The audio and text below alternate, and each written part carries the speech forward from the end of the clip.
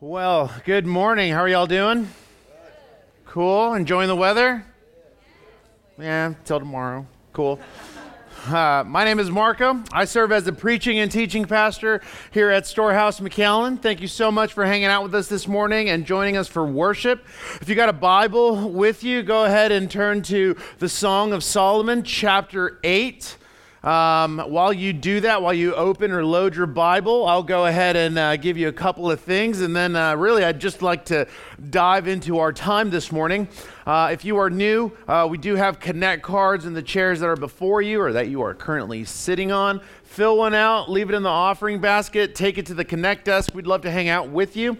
In addition to that, as we're walking through the Song of Songs, one of the things that you ought to know is that we love Jesus and we love His Word, and so we preach directly out of His Word. And so if you don't have a Bible, there are Bibles in the rows before you. So take one with you. That is our gift to you. Or if you already have one, but you know someone that would benefit from having one, please take one with you.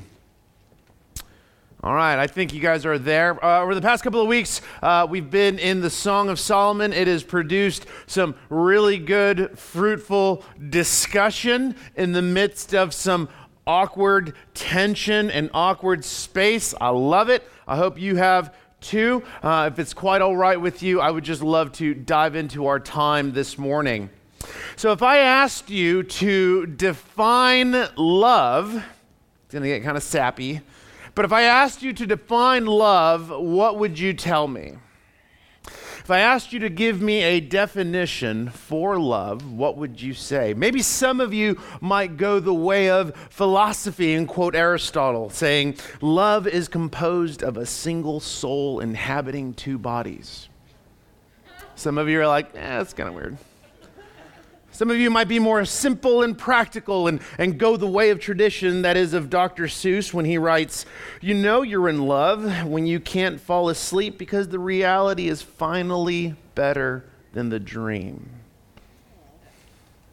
Perhaps some of you are like, no, I really want to go the classical route because I love poetry. And so maybe you would quote to me E.E. Cummings when he writes, love is the voice under all silences, the hope which has no opposite in fear, the strength so strong, mere force is feebleness, the truth more first than sun, more last than star.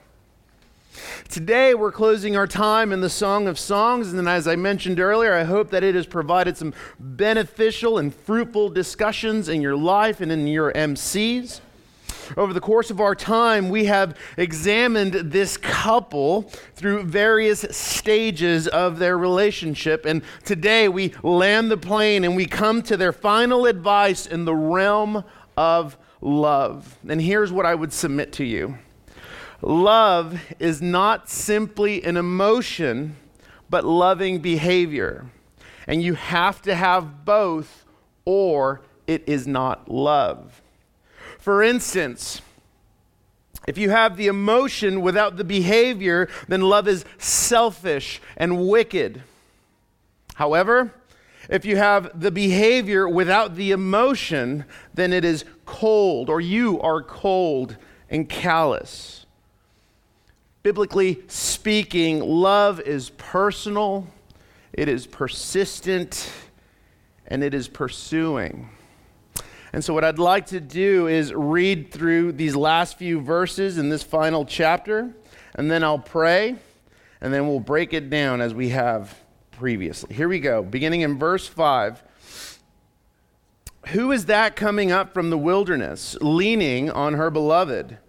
Under the apple tree I awakened you. There your mother was in labor with you. There she who bore you was in labor. Set me as a seal upon your heart, as a seal upon your arm. For love is strong as death, jealousy is fierce as the grave. Its flashes are flashes of fire. The very flame of the Lord. Many waters cannot quench love, neither can floods drown it. If a man offered for love all the wealth of his house, he would be utterly despised. Verse 8. We have a little sister, and she has no breasts. What shall we do for our sister on the day when she is spoken for? If she is a wall, we will build on her a battlement of silver. But if she is a door, we will enclose her with the boards of cedar. Verse 10, she responds, I was a wall, and my breasts were like towers. Then I was in his eyes as one who finds peace. Solomon had a vineyard at Baal Hamon. He let out the vineyard to keepers. Each one was to bring for its fruit 1,000 pieces of silver. My vineyard, my very own, is before me. You, O Solomon, may have the 1,000 and the keepers of the fruit 200. He responds, O you who dwell in the gardens with companions, listening for your voice, let me hear it. And she finally responds, make haste, my beloved, and be like a gazelle or a young stag on the mountains of spices. Let's pray.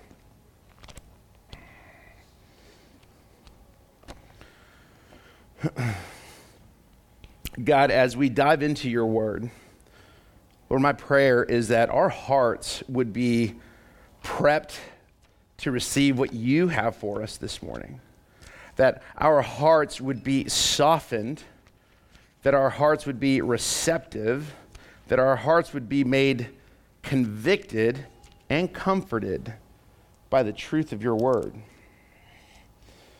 God, as we examine and continue to worship you, my prayer, Lord, is that you, Holy Spirit, would be at work in us, calling us to yourself. Or better yet, let me say it this way, for those who don't know Jesus, that they would come to know Jesus. For those who do know Jesus, that they would come to know him better. Each one of us is here this morning, not because we have had a great week or because we've batted 1,000. In fact, we haven't.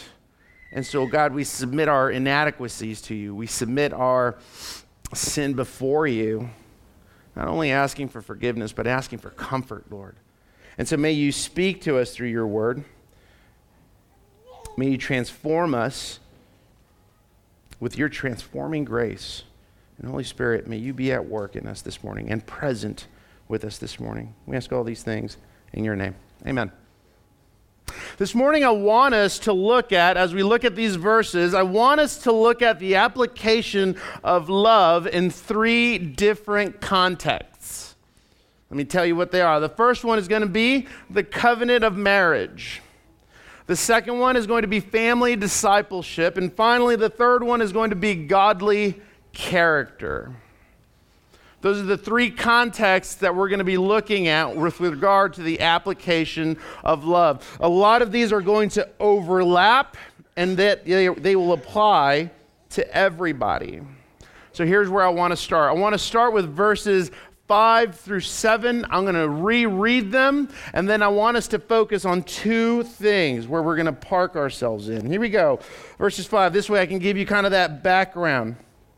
Verses 5 through 7. Beginning in verse 5, she says, who is that coming up from the wilderness, leaning on her beloved? Under the apple tree I awakened you. There your mother was in labor with you. There she who bore you was in labor. This apple tree that has been described to us over the past couple of weeks as we've studied the Song of Songs is one of great significance, because this is where she feels protected as she is with him. But this is also the place where they have made love and been intimate with one another. So it is a very personal description. It is a very personal place for them. And as she begins to poetically talk about her mother, what she is describing is that she is thinking about, hey, one day, especially as we are being intimate with one another, maybe we'll have kids. Verse 6, set me as a seal upon your heart, as a seal upon your arm. Here are 2 things that I want to focus on when it comes to the covenant of marriage, and it's really going to be shown to us in verse 6 and 7. I want to focus on what it means to be a seal, and then I want to focus on the fact that love is stronger than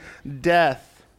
So she says, I want to be a seal. She is not referring to the animal. She was referring to that of ownership. In other words, when it comes to a seal, or when it came to a seal as a certificate of authentication, it was something that was stamped on a letter. It was something that was stamped on property to signify that you, or whatever that object is, belonged to someone else. And so what she is saying is that she wants to be his seal, that she fully, completely belongs to him, to her husband. She is not writing or talking about this in the context of slavery, but she is talking about this in the context of what it means to fully be giving herself to someone else. In this case, it is her husband. It is consistent with what she has said in previous chapters. I am my beloved, and my beloved is mine. And so she writes that she wants to be his seal. And she talks about his heart, and she talks about his arm. And when she talks about his heart, she knows that she knows that he is captivated by her.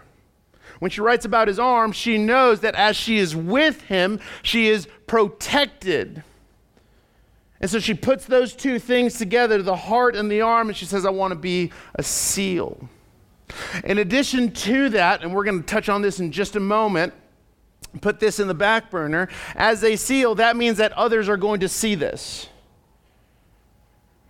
That when she writes things like, I am my beloved and my beloved is mine, it is not only in the context of the privacy of their bedroom, but also in the sphere of the public, that they're going to see what they look like in their marriage. To belong to someone means that you are well loved by that person. And with regard to being a seal, one of the things that I simply want to stress is how the strength of love is best developed. And in my opinion, the strength of love is best developed and it is best exercised in the mundane, the daily, the nothing special at Tuesday at 10 a.m. That is where love is strengthened, best exercised, and developed. Particularly as married couples, sometimes we look and only look at the macro details. The things that we ought to be doing for one another that more than likely we're going to be followed up with. But seldom, in my experience, do we tend to look at the micro details. For instance, in Ephesians 5, Paul tells husbands to die for their wives as Christ has died for the church. And so he begins to talk about and unpack what it means to be sacrificial, or how to love sacrificially. It is easy to equate sacrificial love when you have a full-time job, but what does it look like to actually sacrificially serve one another after a long work day, when the dishes still aren't done, when some of the chores still need to get taken care of, when mom is just filled with tears because the kids are running around the house and it's about to burn, and she just says, here, take them, do something. What does it look like to sacrificially love one another in the mundane, in the inconvenient? That is where love will best be strengthened, exercised, and developed.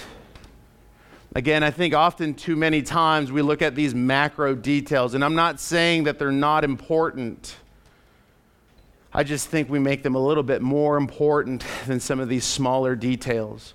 The details where it's actually going to be deepened. The details where you're actually in the trenches with one another, deepening your relationship, and in particular, your friendship.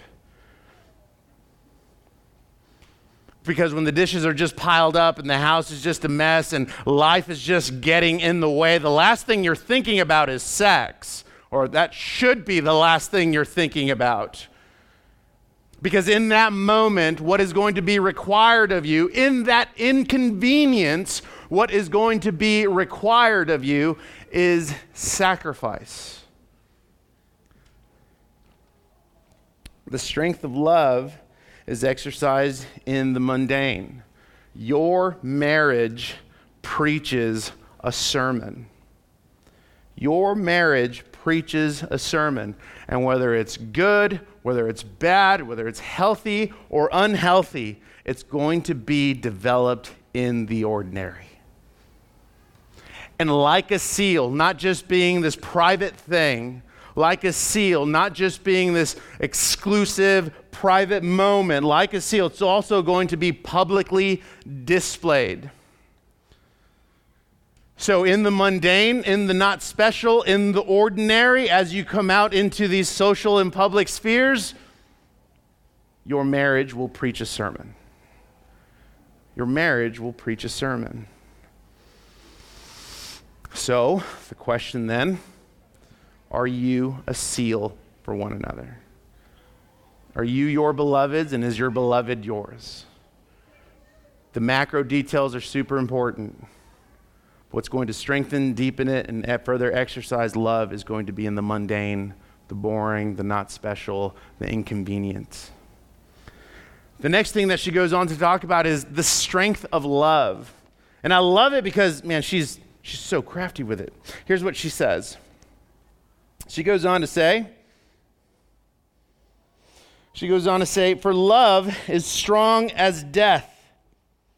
Jealousy is fierce as the grave. Its flashes are flashes of fire, the very flame of the Lord. Even though death is inevitable, love is persistent. Love will overpower death. The language that she is using is actually really strong language because she is pulling from the culture around her, and she is pulling actually from the God of death. She is touching into some cultural items that people will know about, and she is saying, yeah, the God that you serve, that might be the God of death, this love is stronger than that God. She continues and she says that love is jealous. It's not always something we tend to think about, that love is jealous. And some of you might even be like, yeah, jealous, what does that mean I get to do? It's not so much in the negative sense, okay? When she says that love is jealous, she's actually not talking about it in a negative sense. She's talking about it in a positive sense, the way in which God is jealous for his people. See if I have it. In Zechariah 1, this is verse 14. This is where we hear God say, "Thus says the Lord of hosts, I am exceedingly jealous for Jerusalem and for Zion. I am exceedingly angry with the nations that are at ease, for while I was angry but a little, they furthered the disaster." In Zechariah 1, we see that God is a jealous God for his people. That the groom is jealous for his bride. And so when we see that she writes that love is jealous, its jealousy is, man, it's on fire. Why? Because it's for her man, not for anyone else. And she's coming from a place, the jealousy is coming from a place that is drawing him back to herself. That when it comes to jealousy in the context of love, it is exercised for the purpose of drawing them back to yourself. Think about the relationship between Christ and the church, that he is jealous for his bride, and his faithful pursuit of his bride is meant to draw her back to himself. Because she has been faithful? No, but because he has been faithful. That's what it means to have a jealous love. She continues, "Many waters cannot quench love." Doesn't matter how much water you put on this fire, it's not going to burn it out. And then she closes this section by saying, "If a man offered for love all the wealth of his house, he would be utterly despised." At the end of the day, love can't be bought. Like, she's putting all these things on the table, and she will continue to do so. Love cannot be bought. The love that she is speaking about isn't just an emotion, but it is rooted in her identity. And so in this section, we learn that love is personal and that love is persistent. Let's keep going. Verses 8 and 9. In this section, her brothers respond. And the reason I want to address family discipleship is for a number of reasons, but one of them is, in this section, we're not sure if she's reflecting on a different time, on what her brothers have done in a good sense, because In chapter 1, she talked about her brothers as not so nice people. Nevertheless, we're going to look at some family discipleship here. Here's what she says. Or here's what they say, excuse me. We have a little sister, and she has no breasts. In other words, she's very young. They're reflecting, right, that she is very young. She is not developed yet. And so they go on to say, what shall we do for our sister on the day when she is spoken for? In other words, how are we going to protect her until the day comes when she is to be married?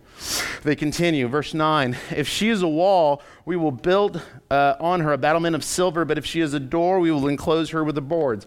Real quick, what they're saying is, man, we want her to be a wall. We want her to be fortified and protected. We don't want just anybody coming to meet our sister. We want to make sure that she's standing firm on a solid foundation, and we're going to build that wall, and we're going to fortify everything around her.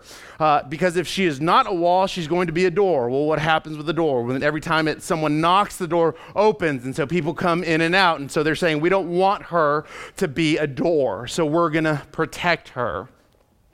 Here's why I want to talk about family discipleship. Protection, parents, is produced in discipleship.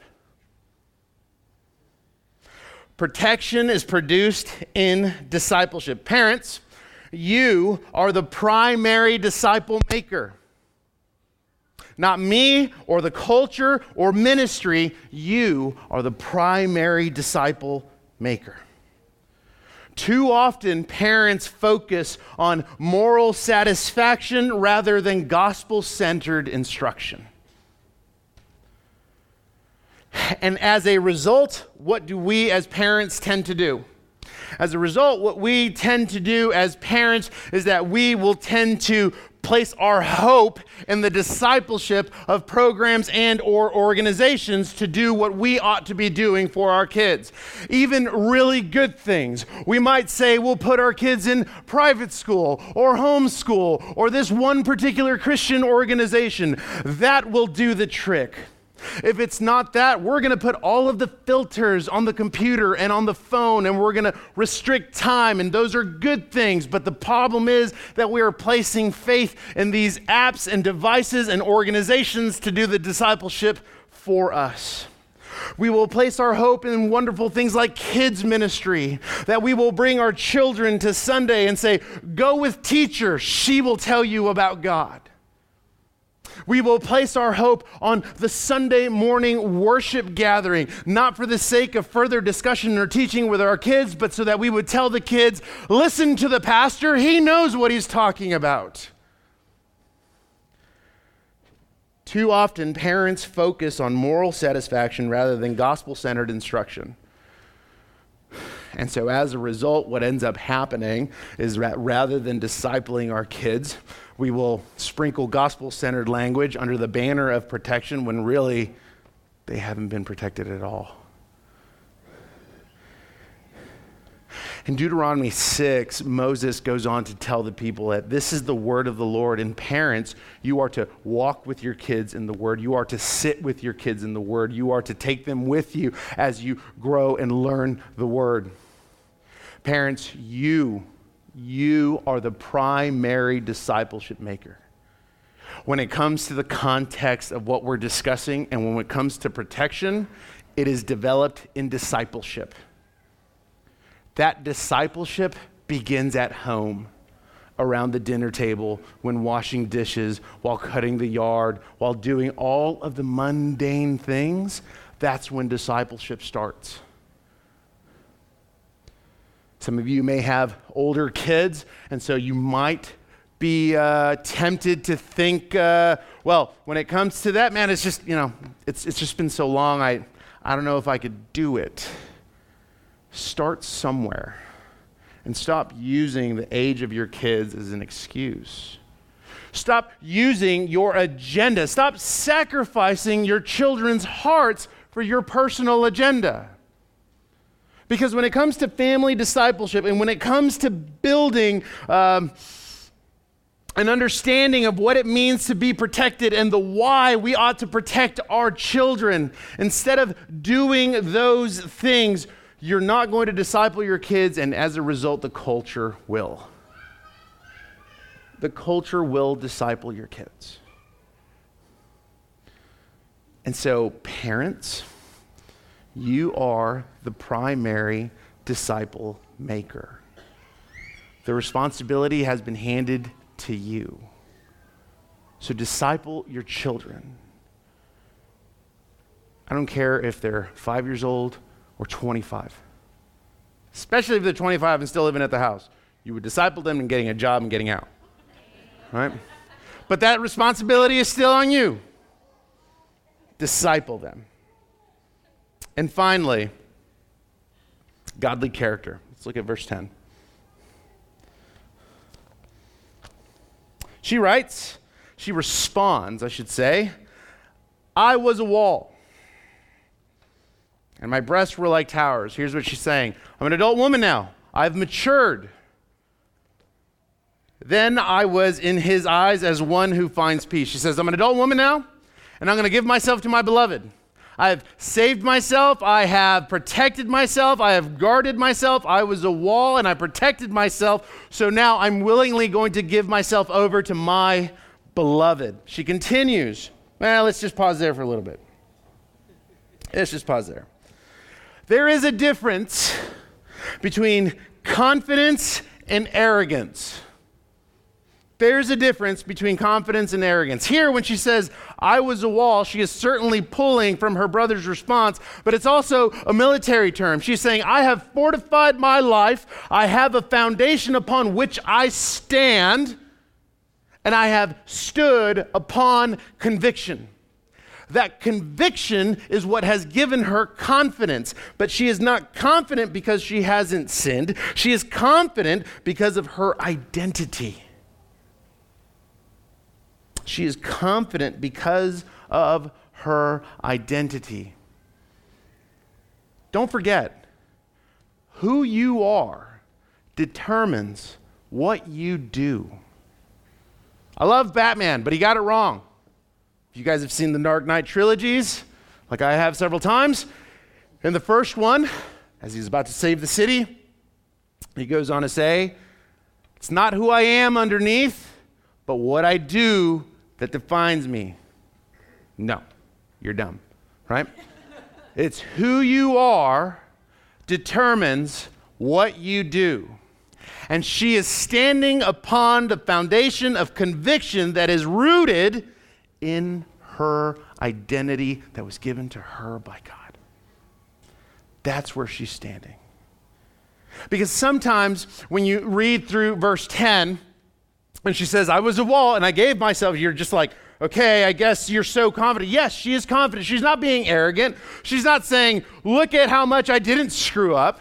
She's not saying, look at the sin I didn't commit. She's not saying, I'm actually better than these other people. No, she is saying that she has given herself up to her beloved. Now, this section, as we have talked about in previous sections, could be one that is greatly sensitive because many of us come from a broken sexuality. And we might read verse 10 and say, that's great, you were a wall, you put it up, you did all the right things, awesome. Where does that leave me? And the beauty of the gospel is that what was broken is now restored in Christ.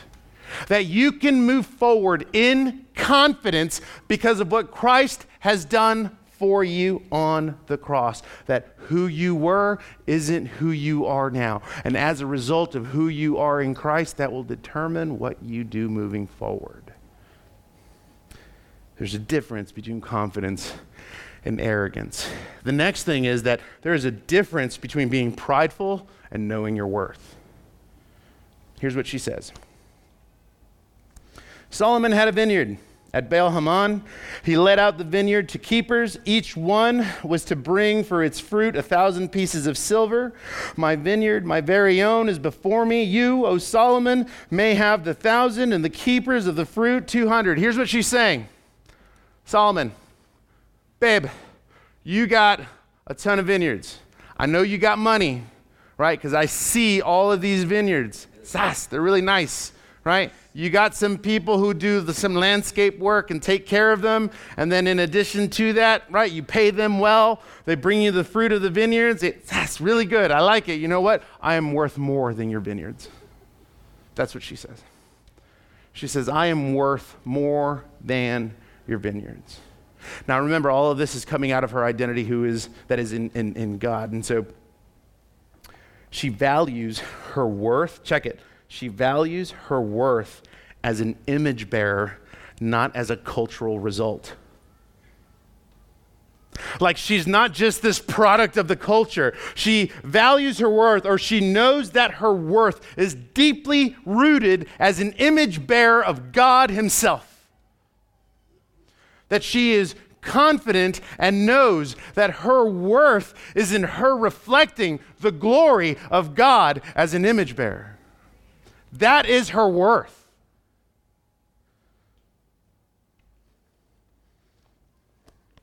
I think we can learn a lot from her. But her character is developed through confidence that is rooted in her identity. Her worth is developed, her character is developed in her worth as an image bearer. She knows who she first belongs to, not as a cultural result. And then finally, he responds. It's the first time he responds in this section. And this is what the guy says. Oh, you who dwell in the gardens with companions listening for your voice, let me hear it. So poetic. Okay? Just as we have talked about, this is still under the banner of godly character, that there's a difference between confidence and arrogance. There's a difference between godly worth and being prideful. Just like that here, there is a difference between being transparent and isolating. Here's what he's saying. He's like all in love with her. I love you, right? He's all in love with her. One of the things that he is saying in this context, he's like, man, I've come to love you through your companions. It sounds weird. What he means is, I've come to love you and know you in the context of community.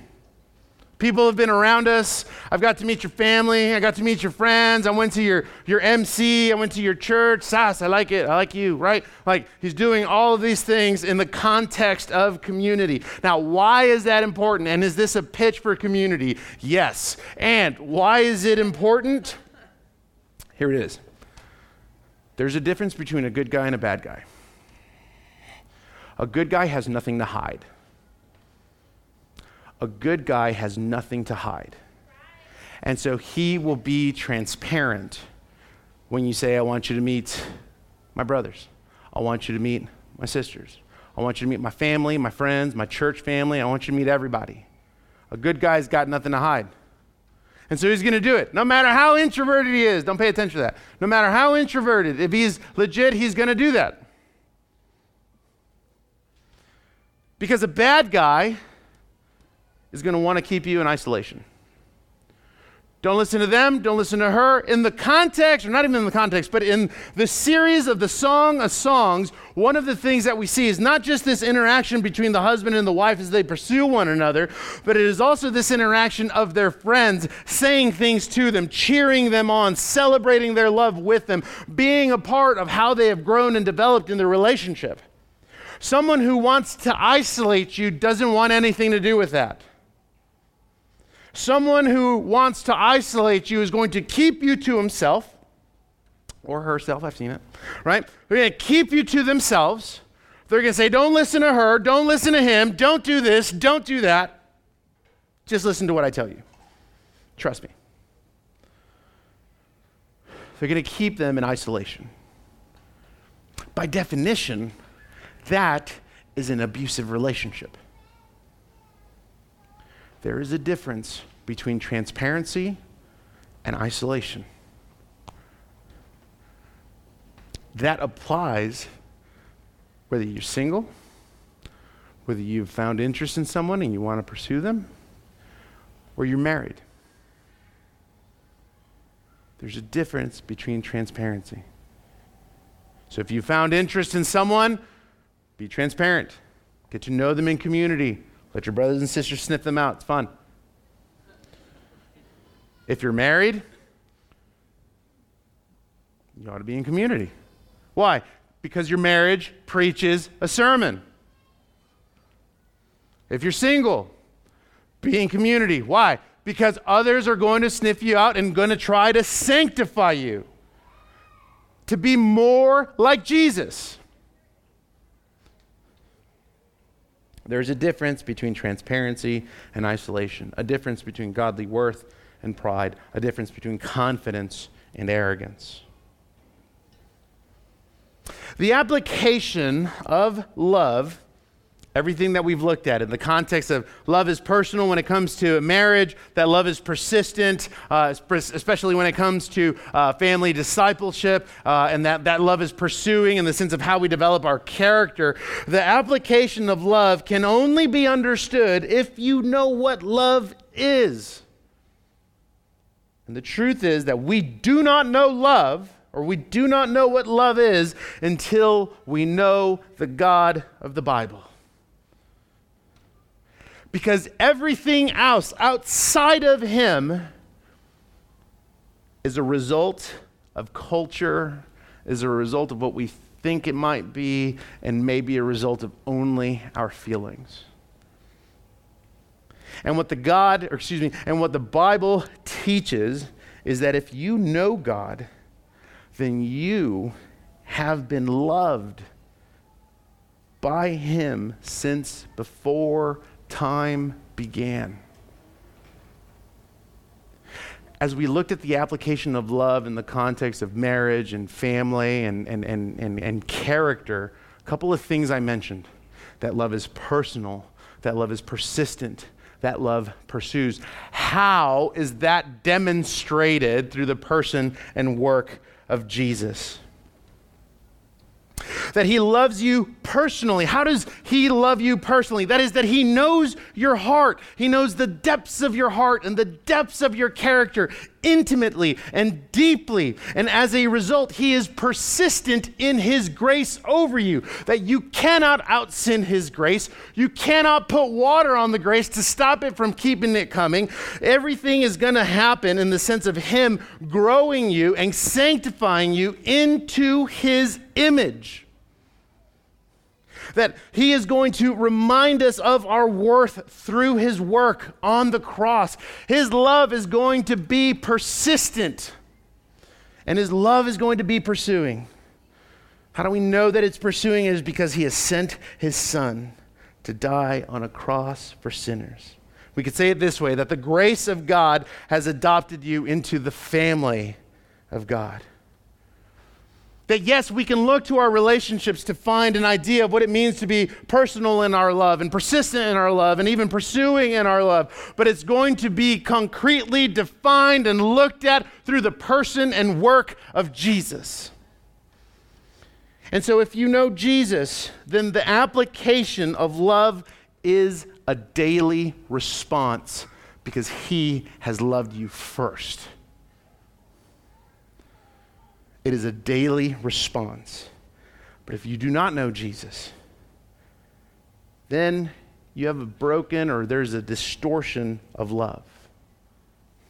But he invites you to come to know him, that you would repent of your sin and believe that he is God and King, and what is broken will be restored. That you can come to know love as personal, persistent, and pursuing by first knowing Christ. And so we end this series with the same thing that we opened up with, that a biblical understanding of love and sex and relationships begins with a biblical understanding of the person and work of Jesus. Let's pray.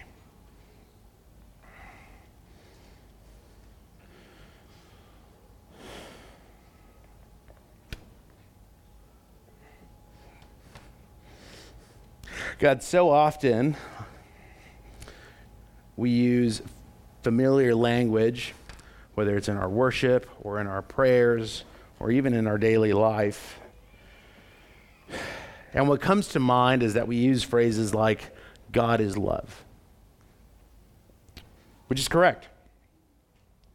But I think we dismiss, if not forget, that love that was demonstrated for us cost you everything.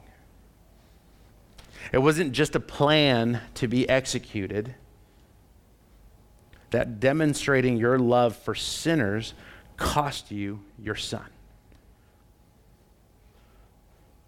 That tells us a great deal more about love. That tells us a great deal more about how your love is personal and how it is persistent and how you have been in pursuit of us. God, sometimes I think many of us could even have a distorted view of love.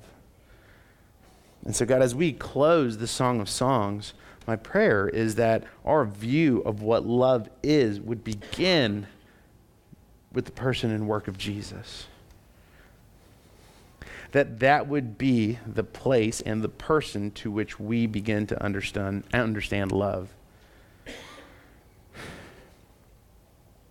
God, as we close our time, would you forgive us of our arrogance?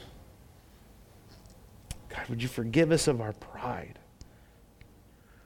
God, would you convict those who try to isolate others, whether it's in friendships or in our marriage or in our families? God, would you forgive us for being absolute fools?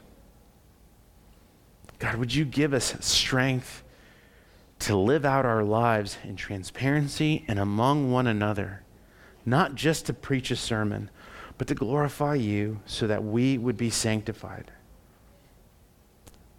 God, and as we think about your glory, may it not be something that we just talk about on a Sunday morning, but would it be something that we reflect in the ordinary?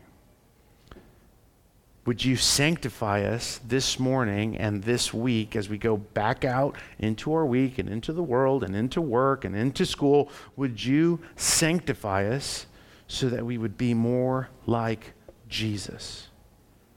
Not so that we would have things done better, but so that we would be more like Jesus. God, I fear that on a sermon like this or a text like this, we might be quick to think that someone else should be here listening to it. Holy Spirit, would you convict those hearts to remind us that it is not someone else that needs to be hearing it. It is us. That we're exactly where you want us to be. We're exactly where you've called us to be. And so, Holy Spirit, would you do a work in us as a result of that? God, as we transition into a time of tithes and offerings, God, may we be sacrificial in our giving for your glory, for the advancing of the gospel, for the sanctification of being your church. God, may we disciple our kids and one another, not to go to church, but to be your church. And so may our worship be demonstrated through our giving and sacrifice. God, we love you and thank you for this time. It's in your name that we pray. Amen.